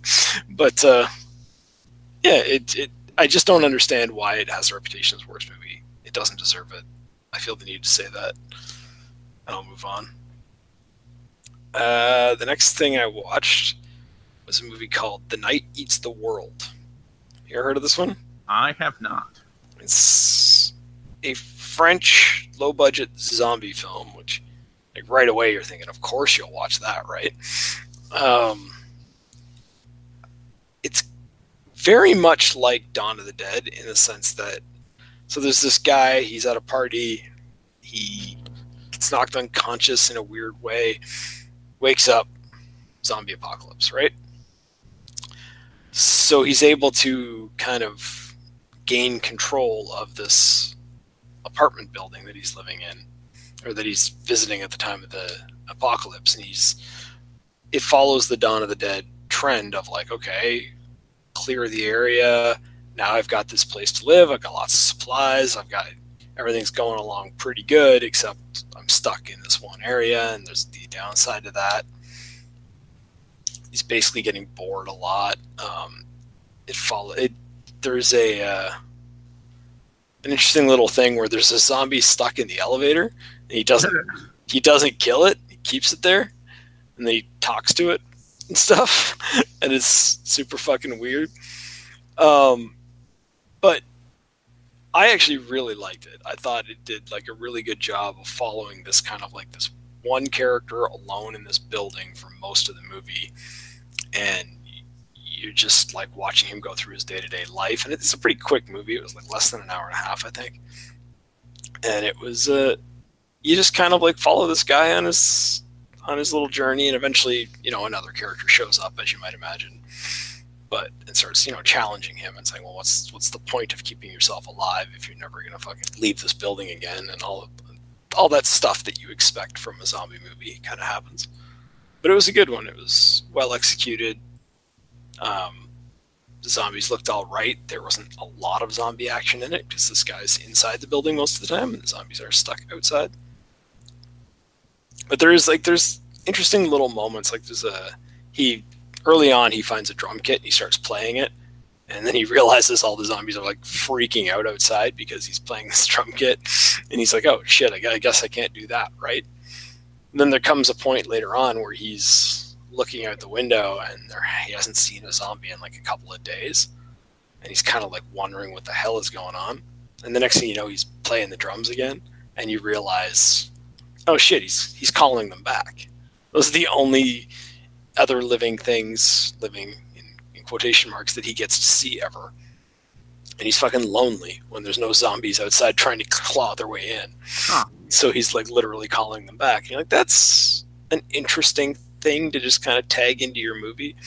And I don't know what it says about the human psyche, but it makes sense to me. It makes as much sense to me as anything else. So I'm like, all right. So it's a big recommend if you like zombie movies and if you like the kind of the lower budget, less action oriented, more human oriented ones. I liked it a lot. Sounds interesting. Yeah. And then, like I say, it's not a long commitment, like less than an hour and a half. I think I watched that on Prime as well. So, easily available. And then I rewatched the movie Into the Wild. Do you remember that one? Came out like a bunch of years ago, but the guy that decides to voluntarily become a hobo and move to Alaska and eventually dies, based on true story. Sounds familiar. I don't think I ever watched it. Yeah, it was weird watching it. I don't know if my mindset is a little more critical now. I remember liking it a lot. And it's one of those ones where it's like similar to the movies we talked about this week. It's like, I kind of like watching this guy go on his journey, and he does some cool, interesting things. But the movie definitely like romanticizes this like voluntarily hobo lifestyle, and you're like, and then he's like, he goes off into Alaska on his own, and he's going to live up there all by himself, and eventually he just dies because he's not capable of doing that. And neither are most people, so it's not really a criticism of him. But it's like, I don't know that the message should be, hey, look at how great this life is that this guy's living, when it eventually gets him killed. And it's kind of the inevitable going to get you killed kind of thing. Like, yeah, how long can you just be a hobo before something goes wrong? You don't voluntarily become homeless. That's a silly thing to do. That's, So I thought the film was really guilty of that, but I really like a lot of the acting in it. Emil Hirsch is the lead, and he's really good. And I'm trying to think of who else was in it. But like Vince Vaughn is in it weirdly. He's surprisingly good in a dramatic role. Jenna Malone plays the little sister of the main character, and certain parts of the movie are told from her, like as the narrator, just literally speaking over scenes, saying like, "Oh, it's been this long since we heard from so and so," and she does a good job. So there's a lot of interesting stuff that goes on in the movie. A lot of, again, I think it's hard not to think about the fact that you're going to trick young people into trying to do this. And like stupid people are going to see this movie and go, that looks awesome, and go do it and end up dead like this guy did. So, because it is a true story. And from my understanding is it's pretty accurate. But that guy's, I don't know. I felt weird watching it. I'll say that. The whole time going like, that looks really fun, except if you went this long without having any money, you probably wouldn't be in as good a shape as that Hollywood actor is. You'd probably be all like skinny, and you'd be a lot dirtier and stuff. It's weird that they're kind of glossing over that. So I don't know. I don't know if I'm recommending it or not. I don't know. Whatever you take from everything I just said. That's a hard to judge one. I think I'd have to see it. Yeah. So I guess I just accidentally recommended you see it then. Well, damn it. All My right. list of movies to watch is too long already. Yeah, mine too. Especially whenever I keep watching all the same movies over and over again. Well, I don't know what to tell you about that one. So the last thing I watched, I don't know if you've got a chance to check it out or not, but I went and saw the supposed remake of Child's Play. Oh, no, I have not. No? Do you have any interest, or? I mean, I'll probably see it. I just don't know if I can bring myself to go. That Chucky doll looks really bad. Yeah. So here's the thing about this movie. I'm just going to say, recommend it. I had a great time watching it. I really, really enjoyed this movie. It is not a Child's Play remake at all. Like, get that out of your head. The fact that that doll's name is Chucky, and the fact that there's a single mother with a son are the main characters, that's about the connections. Is it Charles Lee Ray, or is it some kind of malfunctioning AI? It is malfunctioning AI. God damn it. Again, they would do that shit. And you know what? It's in the context of the movie, it works. It's the opening scenes of the movie are literally like at a factory in Vietnam where these dolls are being built, and one of the guys is getting fired, and they're like, just finish this doll and then you're out of here. And he's like, fine. So like before he puts the microchip in the doll, he turns off all the safety protocols on it and then sticks it in. So it's literally like the Simpsons joke. He's the guy in the factory that switched the doll from good to evil. Like that's the opening of this movie, and that happens, and you're just like, all right, I guess that's what we're watching now. And you're kind of like chuckling along with the movie right away.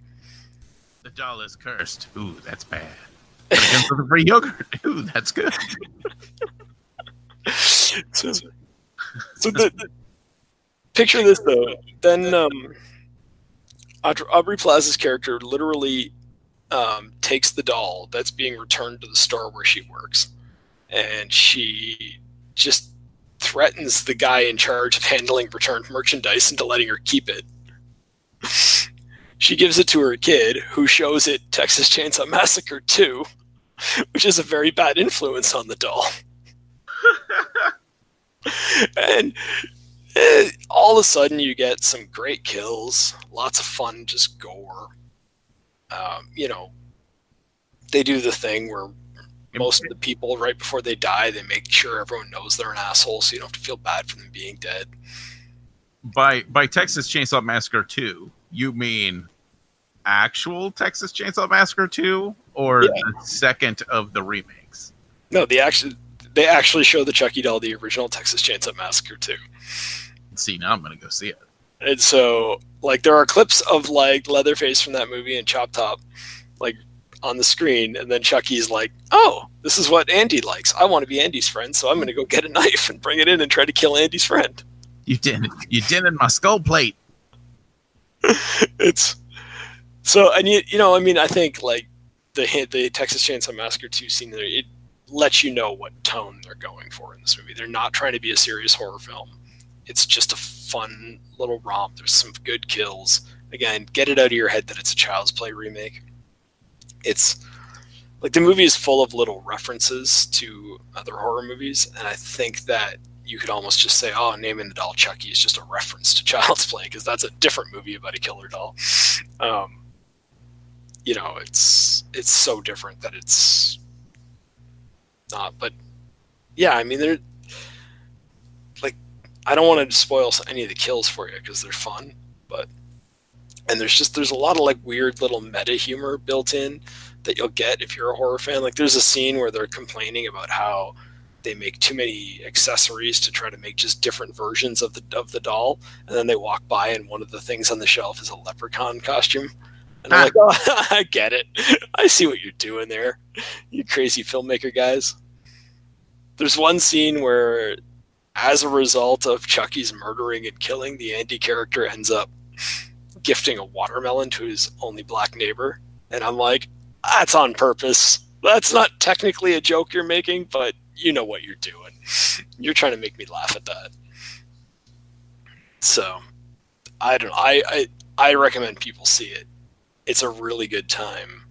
Don't think of it as a Child's Play movie at all.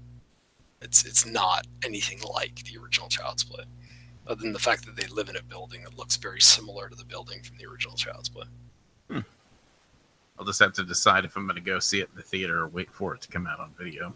Yeah, I wasn't going to see it in theaters. I knew I'd end up seeing it eventually, because let's be honest. But I'd made the decision not to see it in theaters because I didn't think the trailers looked very good, to be honest. Like, I wasn't happy they were remaking Child's Play, and then the trailer came out, and I'm like, that doesn't look good. And then they're like, yeah, but Mark Hamill. I'm like, oh, you pricks. Like, now I gotta see it, right? Yeah, I think it was the opposite. I was like, I don't care. And then they're like, Mark Hamill, and I was like, all right, I'm in. And then they showed a picture of the doll, and I was like, I'm out again. Yeah. So, I will say Mark Hamill is fucking perfect. Like, I knew he'd be good. He's better than I expected. He's this perfect mixture of sinister and comical that they need for this movie, with just enough of his actual voice in there where the whole time you're like, yeah, that's Mark Hamill. It's like so fun. He's great in it. He's got this little song he sings. And it's just like, that's super fun. And they have at the end credits, it's just Mark Hamill as in the Chucky voice singing the whole like Buddy theme song. And you're just like, that's awesome. Just like, yeah, I sat and watched the whole credits just so I could hear Mark Hamill singing in a Chucky voice. Yeah. It's a recommend. It's not great art. It's just a really fun kind of slashery type movie. And is there at least a Brad Dourif cameo or something? I don't think there is anything like that. That's disappointing. I mean, everything is, again, there's virtually no connection to the original movie. Other than a kid gets a doll turns out to be evil, but that's not enough to call it Child's Play, in my opinion. I think they should have made this movie with a different title and just altered it slightly to make the doll not look like Chucky at all. Yeah, it's almost closer to Small Soldiers. Yeah. Which I've been looking for something to team up for Small Soldiers to put it on the list.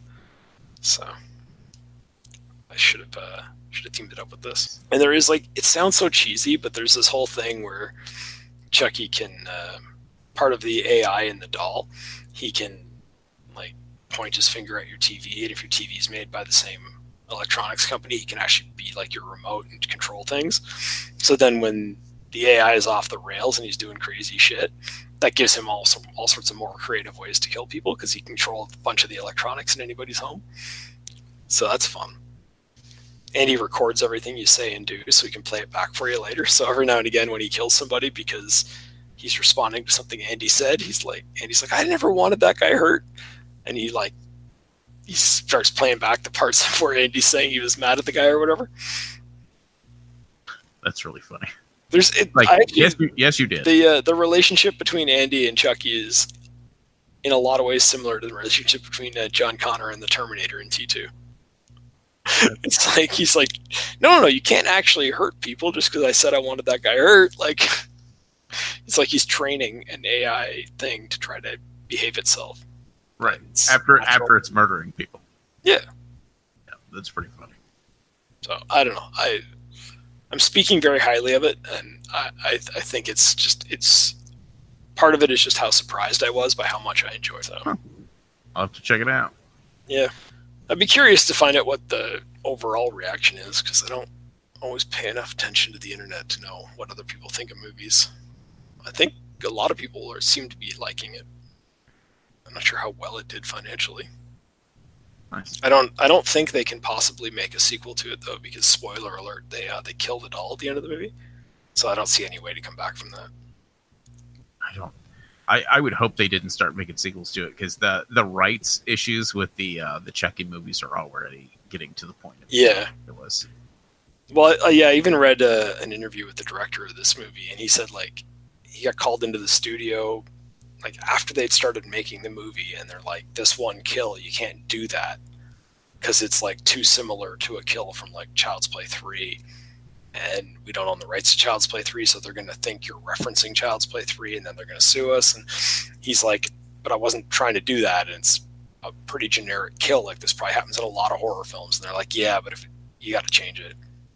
So he did, and it's like, the results are very good. I won't spoil what the results of that were, because you should go into that kill unspoiled. But it's funny how, like, they have to think of, don't kill a guy in a certain way because it's too much like how we killed a guy in a previous film. That's weird. Well, I actually watched a few things. Yeah, that's good. Well, it's been a couple of weeks. Right. Well, it seems like my movie watching time's really become restricted, and it's making me sad. I know. Well, it's upsetting everybody because the podcast keeps being short. Right. So I watched the first few episodes of the new Twilight Zone. Okay. I dig it. All right. See, I'm not hearing a lot of positive things about it. It's fine. I think I feel like the complaints people are having, I don't understand how you could like the old Twilight Zone and then have the complaints that people have about this one. Like, some people complain that it gets a little preachy and stuff at times, and it's like, did you watch the original series? Like, the original series is nothing but being preachy. Like, that's pretty much what every fucking Twilight episode was. It was, and with weird intermittent ones, you know what I mean? It's like preachy, preachy, preachy. Okay, there's a thing on the side of the plane. Preachy, preachy, preachy. Okay, there's a dude who breaks his glasses, you know? Yeah. In which I think it's following the same mold. Yeah, I have heard the complaint about it being preachy. Like, having not watched it, it's like the way people have been describing it to me. I'm like, yeah, that does sound like it's really, really preachy, but what do I know? I think the episode 3 is just a little heavy-handed. Okay. Because it's a time rewinding episode where the lady has a camcorder that, as long as she's recording, she can rewind it. It rewinds time, and she can do it over again. Okay. And it is a black lady taking her son to college. And, of course, there is an evil cop who they keep having run-ins with, and basically ends up killing one of them over and over and over and over again. And I mean, the illustration that they're going for makes sense, because it's that whole idea of, everybody always says, well, if you would have put your hands up, if you would have been more respectful, if you would have pulled your thing out faster, if you would have done this, if you would have did that, this cop wouldn't have shot you. And in this, the whole thing is, it doesn't matter. That cop was going to do this no matter what happened. From the second they interacted with each other, they were doomed, Yeah. And I think that's fine, and I think that story was a cool story, but then it has the happy ending at the end of it, which isn't good. Like you shouldn't have had the happy ending. You should have had the bad ending. Like it seems like it, but right. I feel like you don't, because the message kind of gets ruined at the end whenever they make a big preachy speech, and then it's like, oh no, haha, we finally solved it. And it's like, no, fuck you. Like, sorry. I mean, it's just, I don't know. Something about it. Something about a good, dark, messed up story like that having the everything works out ending pisses me off. Yeah, it doesn't seem like it would fit, but right. Again, having not seen it, I won't comment. I have heard that complaint about that episode. Yeah, it's really the only complaint I have, and I still think it's a good episode. I just don't think the ending's good. Like, it's not a good ending compared to what it could have been. But I mean, comparing it to the mystery of space. So. Then I was kind of in a Tony Todd mood, so I rewatched Candyman. Oh, I've been thinking about rewatching Candyman. Does it hold up? Yeah, Candyman's so good. I haven't seen it in years. And I think, I think I actually ended up rewatching it because I was watching Twilight Zone. Because I was thinking about Jordan Peele, and I was like, yeah, Jordan Peele. And I was like, maybe I should watch some more real racial horror and see, like, what this one from a decade or two ago was like, and see if it's now uncomfortable. And I was like, no, it's not uncomfortable. I don't think I've seen Candyman since the 90s, so I should probably rewatch it.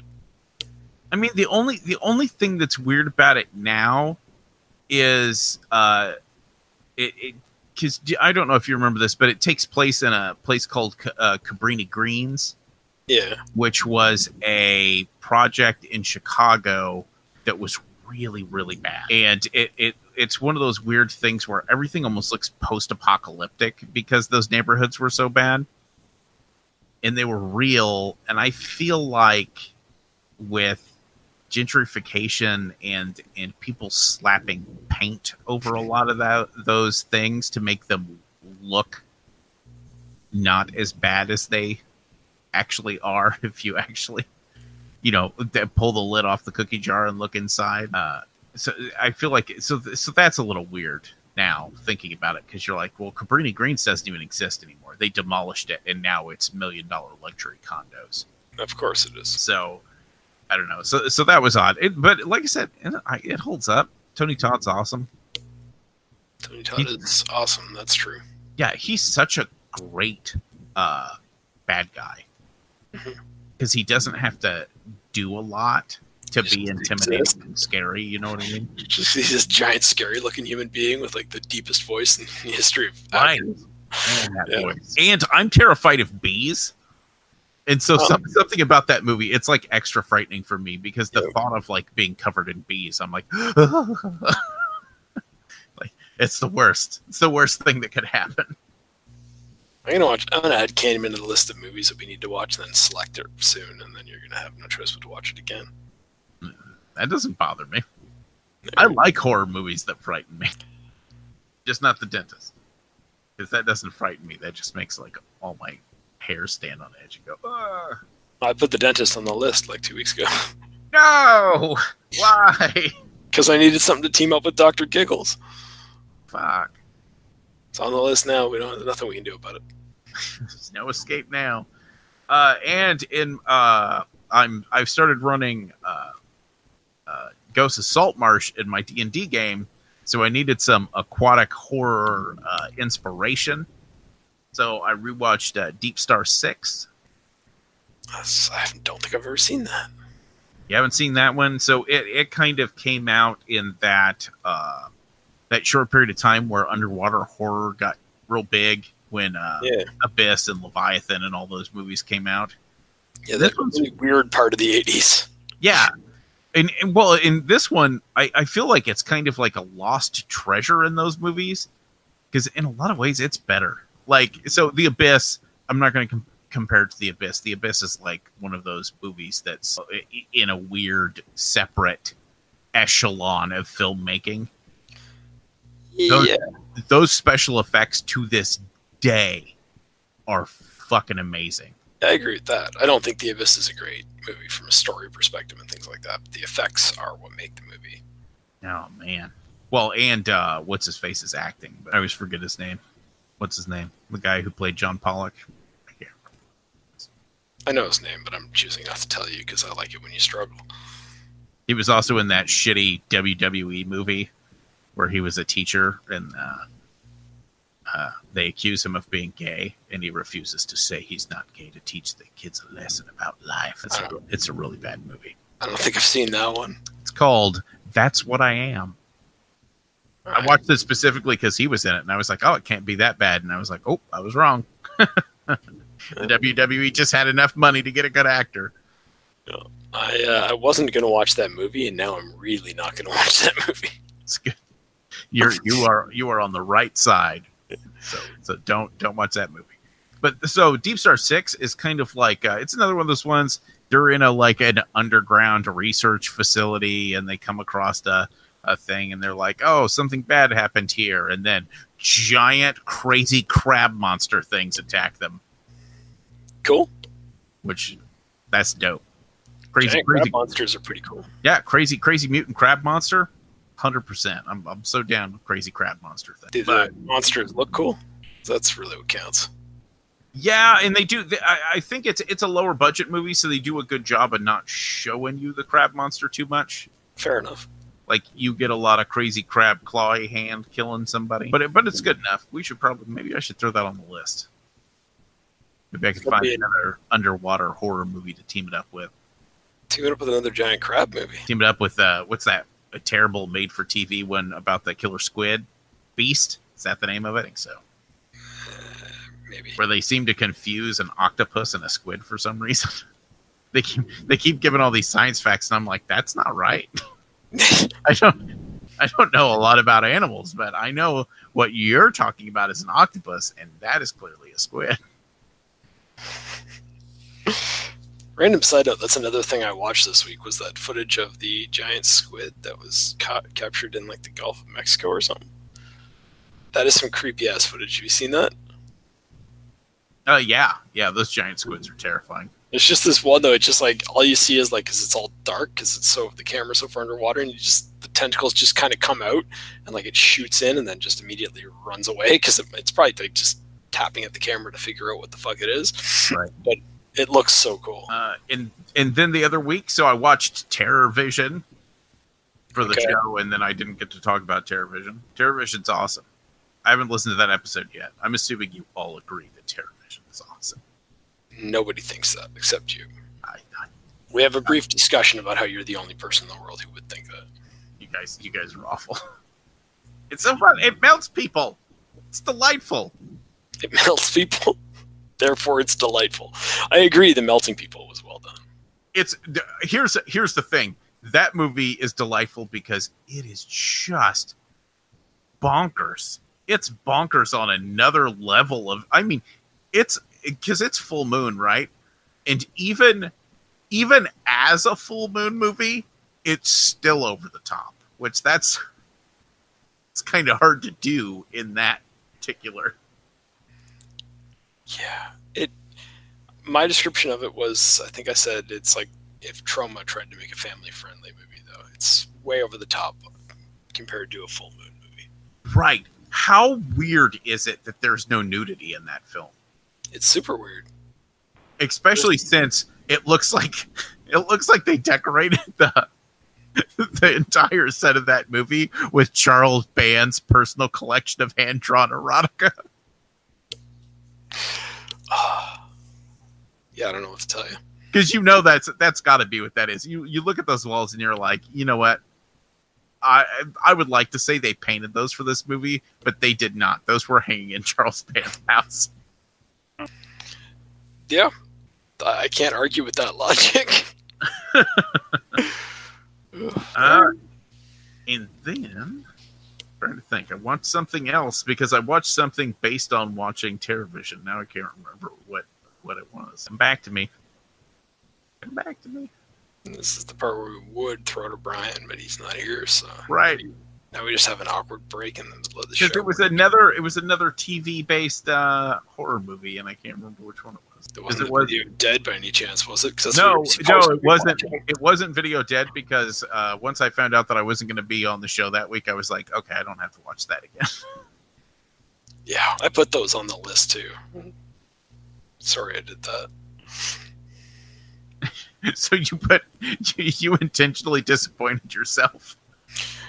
Well, no, I hadn't seen either movie before, and I thought they looked interesting, and they were kind of those things where I'm like, I kind of want to see those, but I don't know if they're going to be good, so I will put them on the list, and at least if they're bad, everybody else has to watch them too. What did you guys end up thinking of Video Dead? That was shitty. The zombies look really cool. I was going to say, it's usually pretty divisive. People are either like, no, it's great, or I thought it was boring. Yeah, there's not, like, I mean, we talked about it for a while, and there's nothing really good about the movie except the zombies do look cool, and that's not enough. Right. So, it was, yeah, I mean, storytelling was non-existent, the acting was terrible, all that kind of stuff. You can listen to the show and find out exactly what we thought. We'll definitely do that to try to refresh my memory and see if I can figure out what this movie was. Here's a brief glimpse of some of the truly fine pictures we've scheduled in the near future. Next week, since I suppose I have control. I was going to say you get to pick something, but we hadn't discussed it, so. I know, I get to pick something, and Brian's not here to object to anything. So it's like, I have carte blanche. Well, come on, there's still someone here to object. So next week we will do Nightmare City and City of the Living Dead, because that was the one that you wanted to watch and you're not going to be here. Oh no, the joke is on you. I will be here next week to watch Nightmare City and City of the Living Dead. It is the following week that I won't. Then I have changed American Ninja and American Samurai. Fuck all that shit. You're on the record. It's Nightmare City. No, it is. No, you made your decision. It is Nightmare City. And if you be a prick about it, I'm going to bring up the fact that next week I get to pick the movies, even though I'm not going to be here the following week. So don't push your luck. Fine, I will watch the movies that I love. Nightmare City and City of the Living Dead. Perfect. Yeah, I have no objections to watching those. Oh, man. I can't wait. Radioactive, blood-sucking super zombies. Yeah. You didn't have to do the whole plot description right now. You could have saved it for next week's show, but whatever. I love the plot description of that movie is there's a bunch of people in a room doing a thing, and then blood-sucking mutated atomic zombies come running in the room. Wash, rinse, repeat for an hour and a half. All right. Looking forward to those. All right. Hopefully, did we actually do a proper sign-off? Do we have a proper sign-off? Well, you just said see you guys next week. Do we do that now? I don't know. Guess we'll find out whether this part is edited in or edited out. I'm assuming Brian's not going to edit any of this, and it's going to be really weird.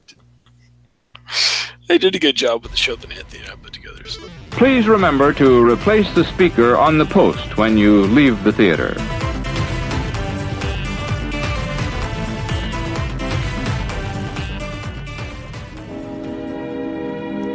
And now, folks, it's time to say goodnight. We sincerely appreciate your patronage and hope we've succeeded in bringing you an enjoyable evening of entertainment. Please drive home carefully and come back again soon. Good night.